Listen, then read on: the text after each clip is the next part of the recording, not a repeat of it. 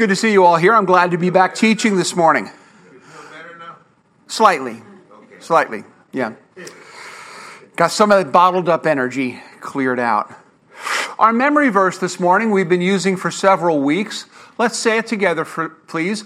For by him were all things created that are in heaven and that are in the earth, visible and invisible, whether they be thrones or dominions or principalities or powers.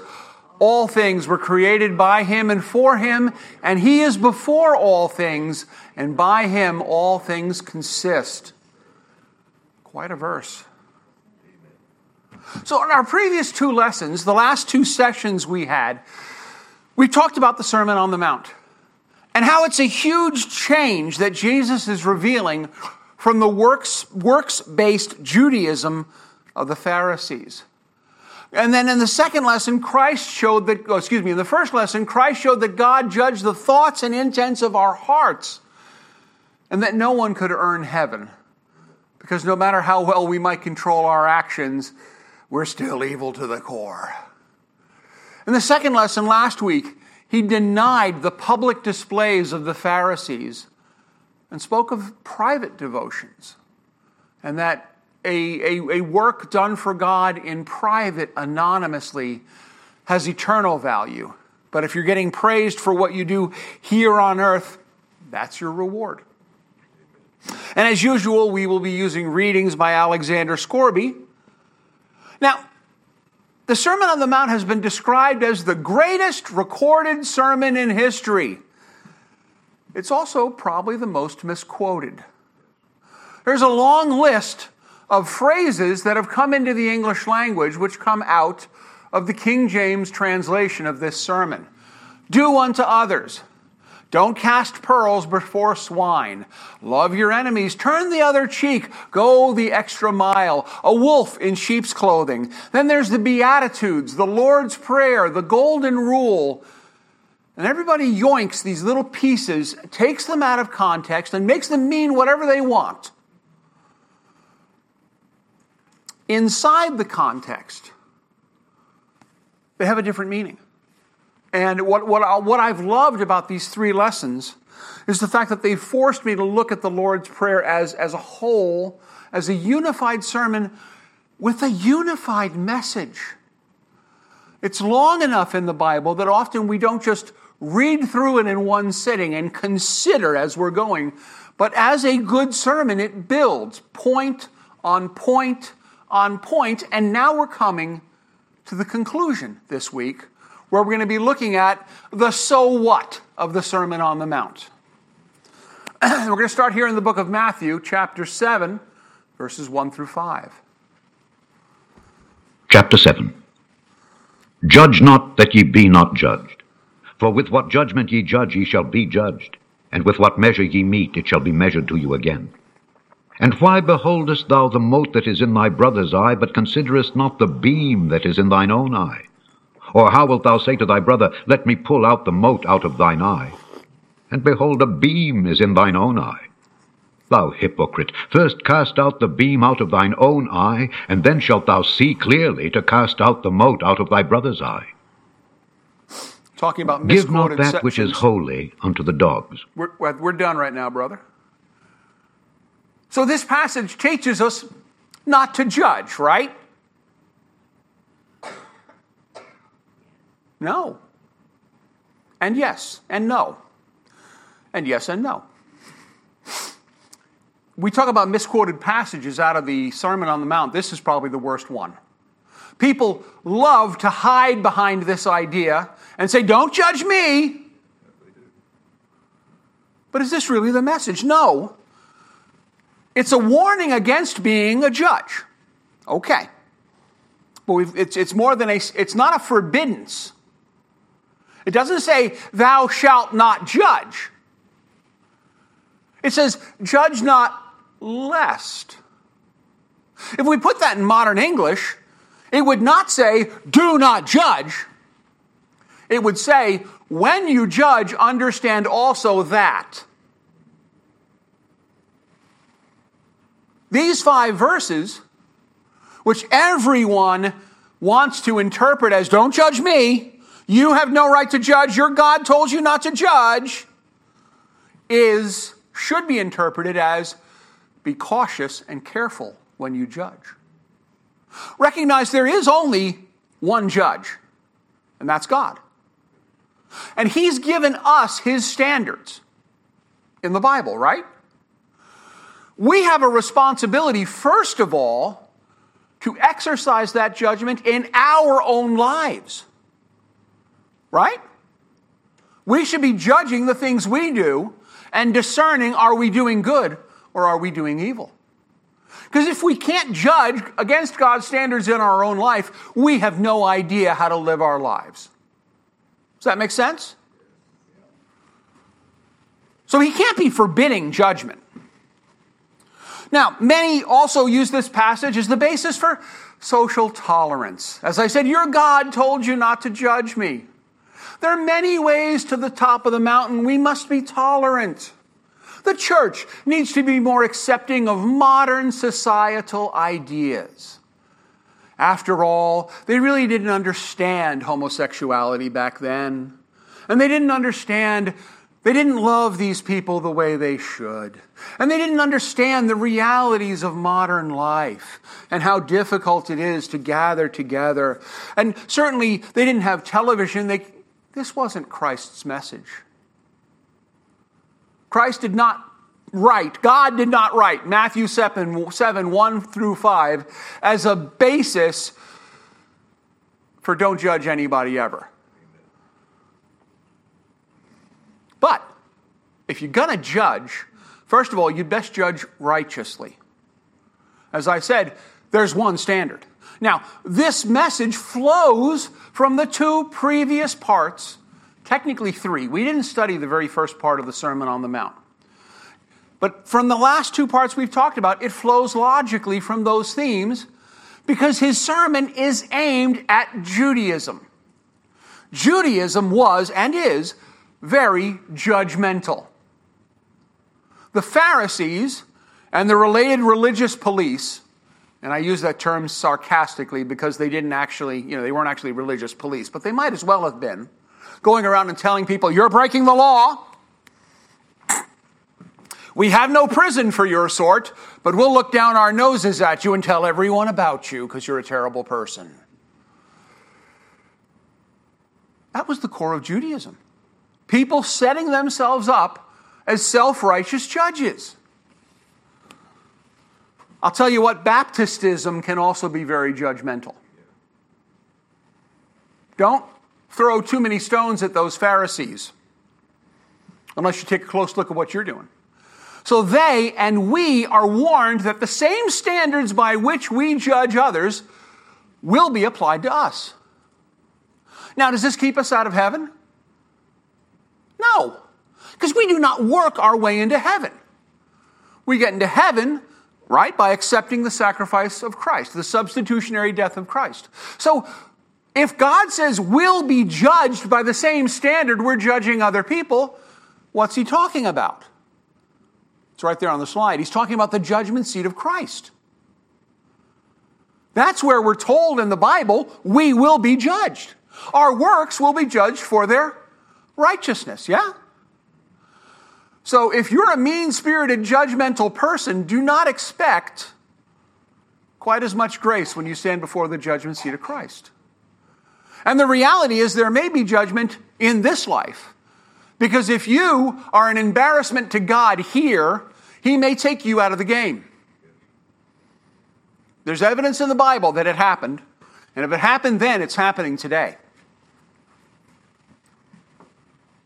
So we are warned that if we're going to judge, first of all, we better judge righteously. And Christ gives a beautifully simple example. Now, a mote is a speck of dust. It's the sort of thing you get in your eye, and it's kind of irritating. Anyone enjoy getting little flecks of stuff in their eyes? It's just unpleasant. And so you, helping your brother, want to get the dust mote out of their eye, but you have a beam in yours. Now, everybody, when they say beam, I think always visualizes a 2x4 or maybe a 4x4. Remember what we talked about a bunch of lessons ago in the construction of houses in Galilee and in Judea. Lumber is scarce. And what lumber exists is very twisted and crooked. So they built the houses out of stone. The beam we're talking about is a 2x4 15 made of solid stone. It's even worse than the mental picture you have. Okay? And it's appropriate because a speck of dust is stone.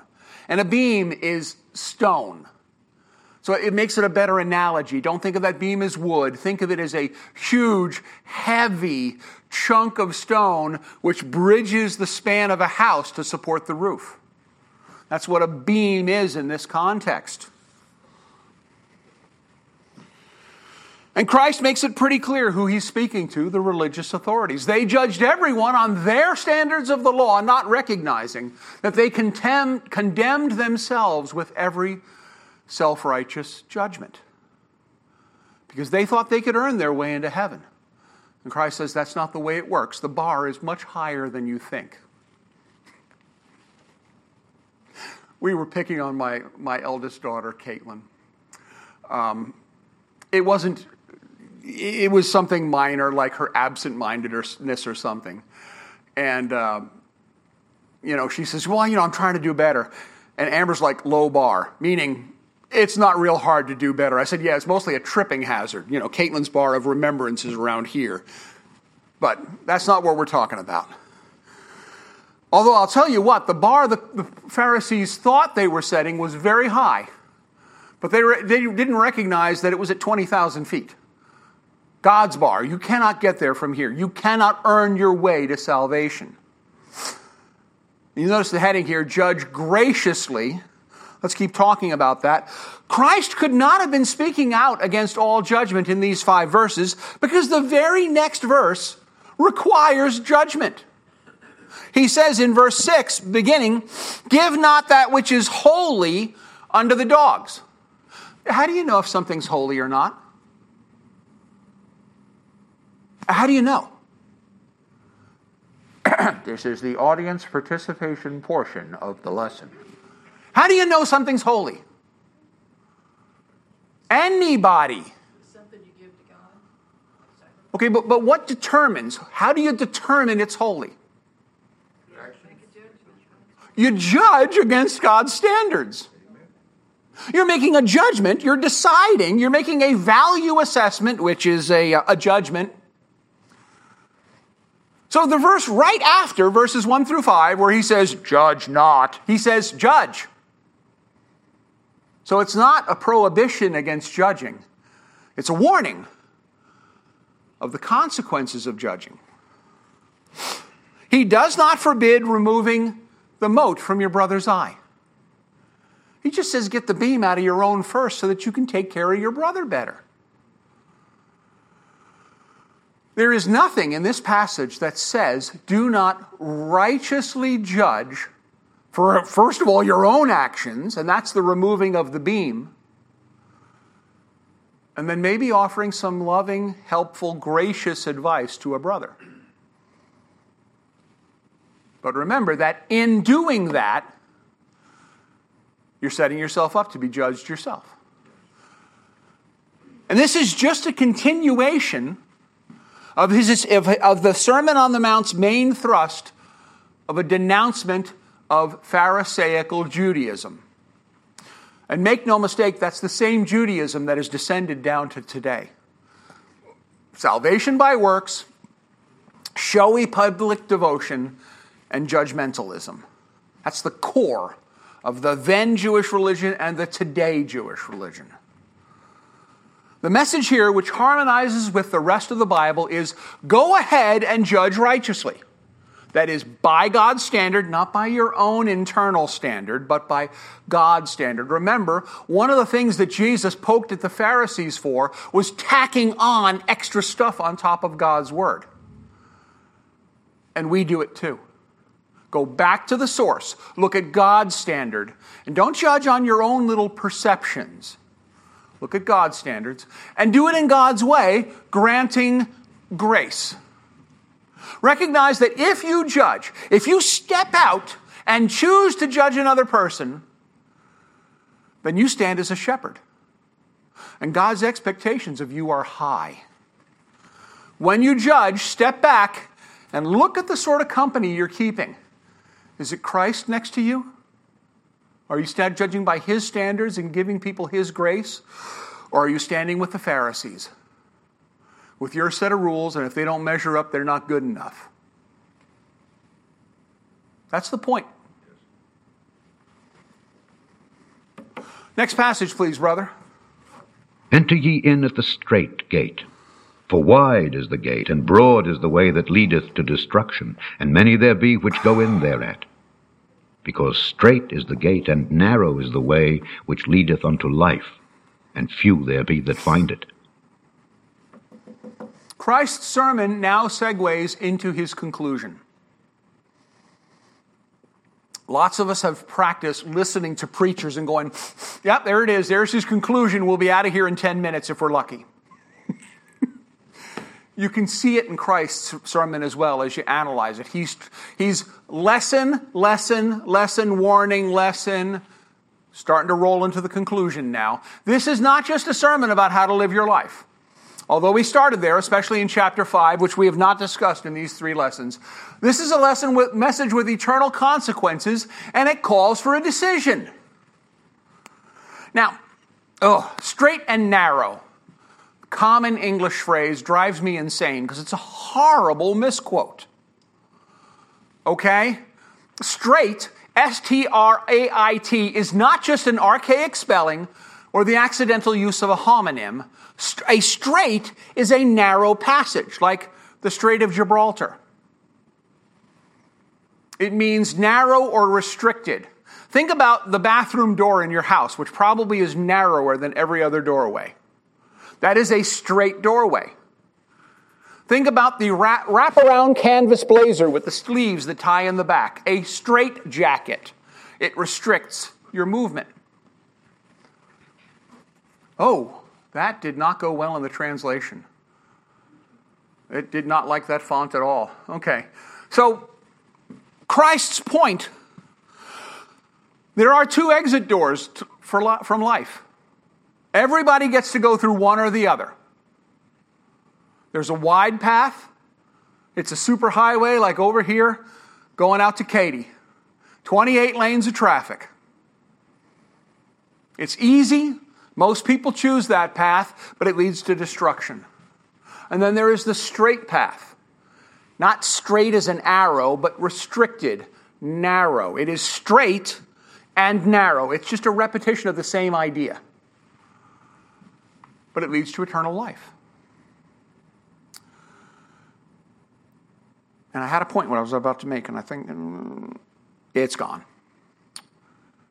So, one simple judgment that you can make is as you're moving through life, look around. If you've got a whole lot of company with you, you may not be on the straight way. You may be on the superhighway. The highway to hell, as it's been called in popular nomenclature. Let's keep reading. Continuing now in verse 15. Beware of false prophets, which come to you in sheep's clothing, but inwardly they are ravening wolves. Ye shall know them by their fruits. Do men gather grapes of thorns, or figs of thistles? Even so, every good tree bringeth forth good fruit, but a corrupt tree bringeth forth evil fruit. A good tree cannot bring forth evil fruit, neither can a corrupt tree bring forth good fruit. Every tree that bringeth not forth good fruit is hewn down and cast into the fire. Wherefore, by their fruits ye shall know them. Now he's going to move on to warning against false teachers. He's still poking at the Pharisees, because they are false teachers. But he's also warning his followers against those that will follow on afterwards, that now claim to be Christian teachers. And he's still encouraging judgment. You're judging them by their fruits. Now, only God can see their hearts, but we are called to exercise judgment using God's standards and see what fruit a teacher or leader is producing before we choose to follow them. And again, simple and clear examples to an agricultural people who clearly understand there are thorn bushes and the only fruit they produce is thorns, and there are fig trees and grapevines and they produce good fruit. And you do not expect to find figs growing on a thorn bush or thorns growing on a fig tree. It wouldn't make sense. It's not consistent. Let's keep reading in Matthew. Not everyone that saith unto me, Lord, Lord, shall enter into the kingdom of heaven, but he that doeth the will of my Father which is in heaven. Many will say to me in that day, Lord, Lord, have we not prophesied in thy name, and in thy name have cast out devils, and in thy name done many wonderful works? And then will I profess unto them, I never knew you. Depart from me, ye that work iniquity. Christ, just in the previous passage, advised his followers to judge potential leaders and teachers by their fruit. But now he goes beyond that idea. In the end, it's not the fruit that gets you into heaven, but the root. Right? So this passage very much ties in with the previous one. He's warning us to watch out for false teachers. But now he's warning false teachers, you don't get in by your works. And who is he picking on first of all? Who's standing right there in the best seats in the house listening to Christ's message? The Pharisees, who think they're going to get in on their works. We can look upon the surface, but God looks upon the heart.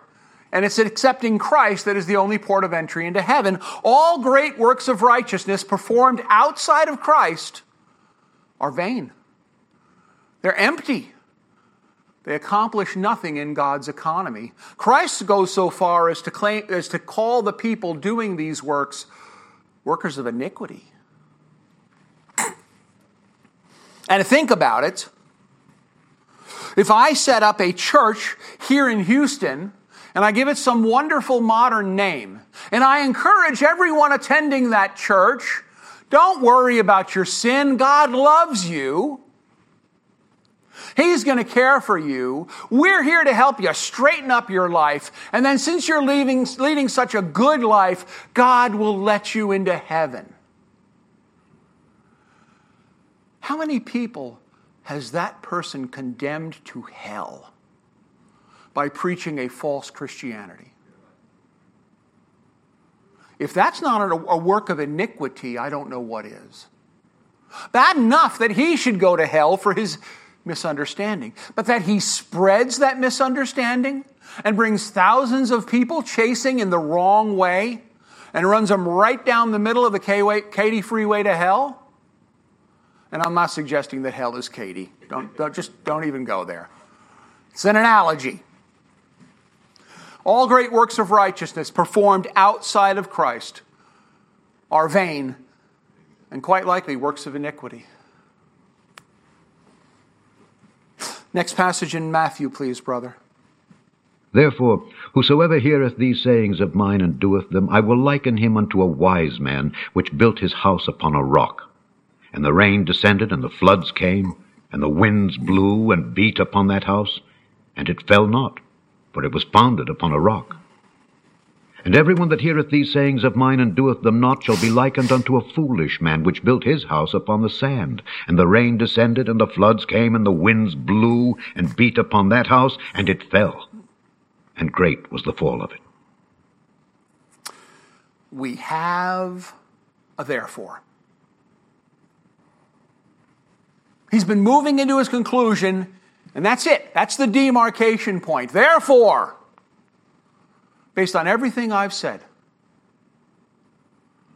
based upon the rules I gave you for living your life at the very beginning, chapter 5, based on the condemnation of a works-based salvation system as espoused by the Pharisees, based upon the fact that public acts of righteousness, prayer, giving, fasting, count nothing for God if they're done to impress men.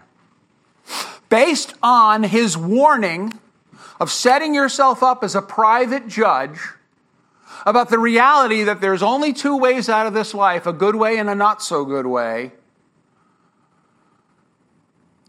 based on judging the fruits of your leaders and God's ability to judge the ultimate intentions. Based on all this information, he gives everybody a simple, straightforward illustration. There are no dark sayings in the Sermon on the Mount. Everything is crystal clear. It's aimed with simple examples right at a rural audience that makes perfect sense.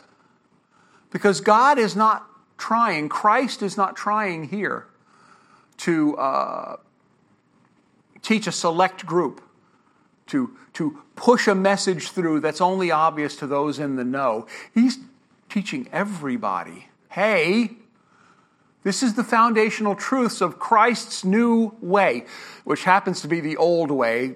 Israel's just lost their way. Where is your foundation? Where is your basis of life? Is it on the solid rock of God's truth? I mean, we talk about the rock being Christ, and the rock certainly is Christ. But in the larger example, the rock you are building your house on is God's revealed truth. Or it's on the shifting sands of works, human religion. I can please God by doing it this way.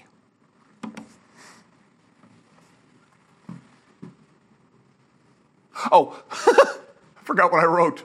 There's no organ playing as Christ finishes up the Sermon on the Mount because organs weren't invented.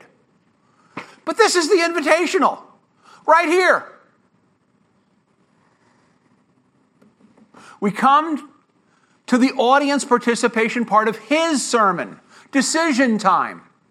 And as James says in chapter 1, verses 20 through to 24, be ye doers of the word and not hearers only, deceiving your own selves. For if any be a hearer of the word and not a doer, he's like unto a man beholding his natural face in a glass, a mirror. For he beholdeth himself and goeth his way, and straightway forgetteth what manner of man he was. Yesterday, did anyone here check their watch and see what time it was? I did, except it wasn't a watch, it was my cell phone. Did anyone then check your watch again a minute or two later because you'd forgotten what time it was? Christ used the example of a man in a mirror. I would use the example of a man checking the time, or a lady. Because you go, oh, what time it is? And you look, and that data only goes into short-term memory. And biologically, your short-term memory disappears between 3 and 4 minutes later. It's literally a biochemical process. It's been studied in the lab by secular scientists, and we know they're all right. Sorry, bad Eric. It's a literal process where there's two types of memory. There's short-term memory and long-term memory. And they're two completely different mechanisms. And the short-term memory literally purges itself, decays every 3.5 minutes. So there's a reason you check your watch. And then if someone asks you what time it is, you have no idea. Because it just went into short-term memory and left. And that's what I would say. If you're a hearer of the word and not a doer, you're like a man checking the time. He has no idea what time it is 3 minutes later. And most of us walk out that door and we have no idea what the sermon was 3 minutes later. Because it got into short-term memory and decayed away.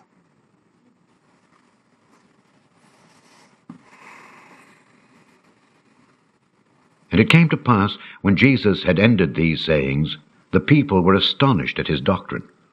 For he taught them as one having authority, and not as the scribes.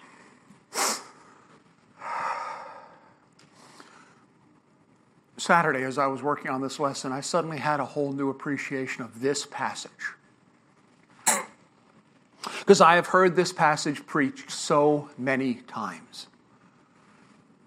And there's a wonderful truth in it, which is the authority which Jesus preached, and how different that was from the scribes and the Pharisees, who had no authority themselves, but only could refer back to the people in history. But what I saw Saturday is there's a terrible tragedy in these two verses. You may not see it, but Jesus preaches the greatest sermon in the history of the world. And the people were astonished. But not at his message. His message went... They were astonished at his assumed authority. At the presentation of the message, they were not astonished at the content of the message. He gave a groundbreaking sermon that completely destroyed the entire foundation of their entire religion. And the apparent reaction was,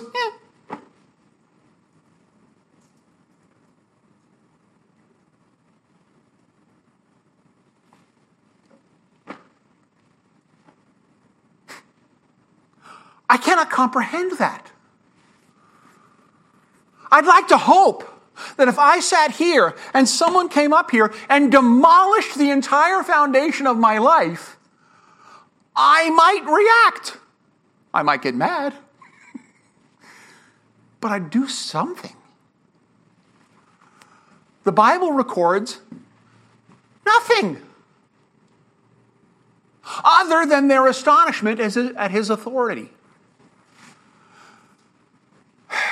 And their astonishment at his authority is just them not thinking it through. Clearly, it's been too many years since the last prophet. Because the Old Testament the Old Testament Israelites would have heard Jesus speaking and gone, that's a prophet. I can tell the attitude from here. He's speaking with total authority. Only one group of people do that. And don't mess with them, because they'll send bears down to have a word with you.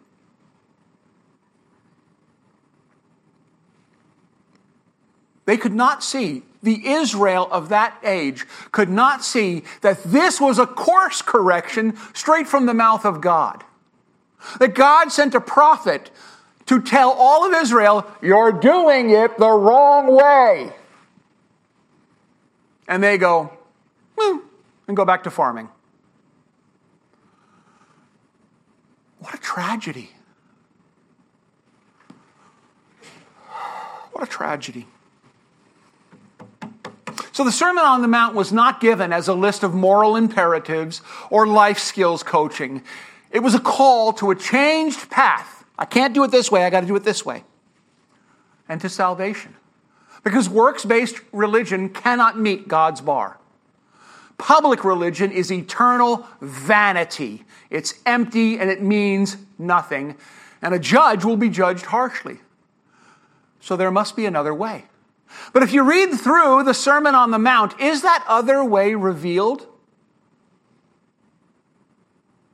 Can you be saved reading the Sermon on the Mount? Where's the message of salvation in there? It's not. See, year one, Christ's message was, there's a prophet here. Hello? And that's really year one. Year two, as typified by the Sermon on the Mount. And remember, this was not a one-time event. I guarantee you, he preached this same message time after time after time, because there's no newspapers, no radio, no TV, no mass media, certainly no internet. To reach the maximum number of people with this message, he's got to preach it over and over and over and over. The year two message is, what you're doing does not work.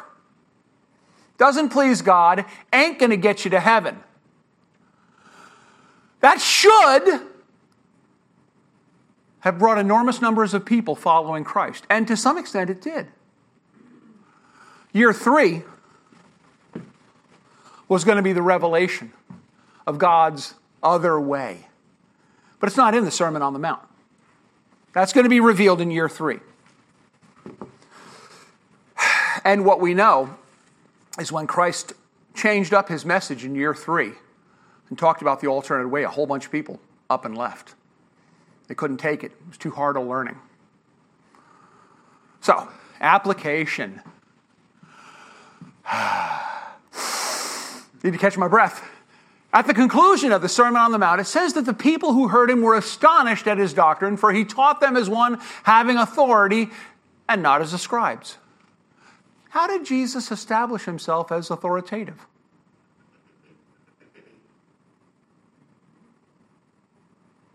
Okay, you think, and then you answer.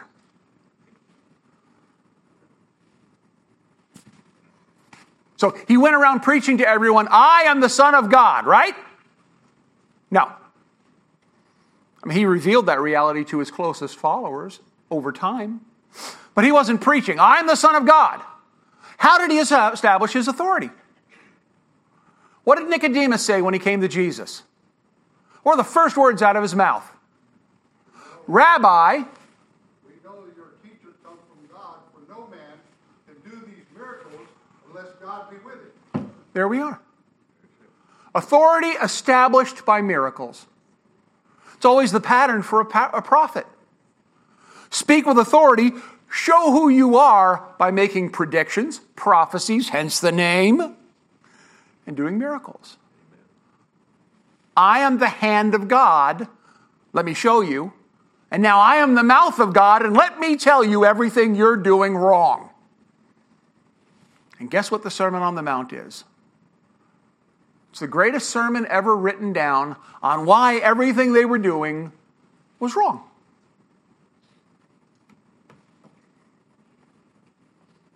Comments? What did I miss? Guys are staring at me like a box of donuts, completely glazed. They're sitting way in the back, ma'am. You got to speak up.